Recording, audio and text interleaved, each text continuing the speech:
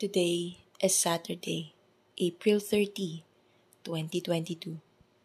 The first reading according to Acts chapter 6, verse 1 to 7. As the number of disciples continued to grow, the Hellenists complained against the Hebrews because their widows were being neglected in the daily distribution. So the 12 called together the community of the disciples and said, "It is not right for us to neglect the word of God to serve at table. Brothers, select from among you 7 reputable men, filled with the Spirit and wisdom, whom we shall appoint to this task. Whereas we shall devote ourselves to prayer and to the ministry of the word." The proposal was acceptable to the whole community, so they chose Stephen, a man filled with faith and the Holy Spirit also, Philip, Prochorus, Nicanor, Timon, Parmenas, and Nicholas of Antioch, a convert to Judaism. They presented this man to the apostles who prayed and laid hands on them. The word of God continued to spread, and the number of disciples in Jerusalem increased greatly. Even a large group of priests were becoming obedient to the faith. Psalm 33.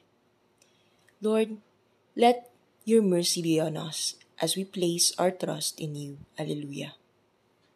Lord, let your mercy be on us as we place our trust in you. Alleluia. Lord, let your mercy be on us as we place our trust in you. Alleluia. The Gospel according to John chapter 6, verse 16 to 21.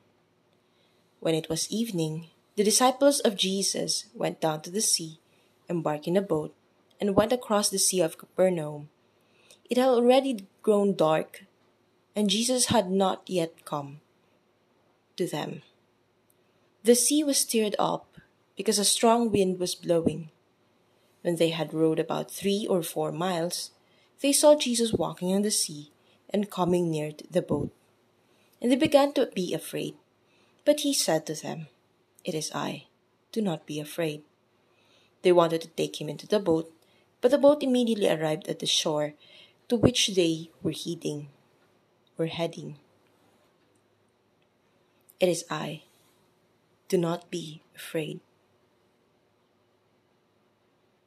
Ghosts are among those that we fear the most, even if we have not really seen one.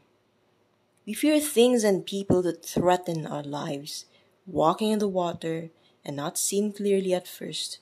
Jesus perceived as a ghost by his disciples, and so they overcome by panic and fear. Jesus reassures them that he is not a ghost, but the very own Master, and so they need not be afraid. In the daily life, ghosts take many forms: painful experiences, a terrible illness we barely recovered from, the emptiness left behind by loss of a loved one, threat of irregular natural disasters, and the like. In all of these, Jesus invites us to recognize that he is with us and we are not alone. After all, when he lived in this world, he was always under threat and without security. He is not alien to what we are going through, what it is that we fear for, what we fear most, or the most anxious about these days. Why don't we heed Jesus' invitation to come to and first rest in him?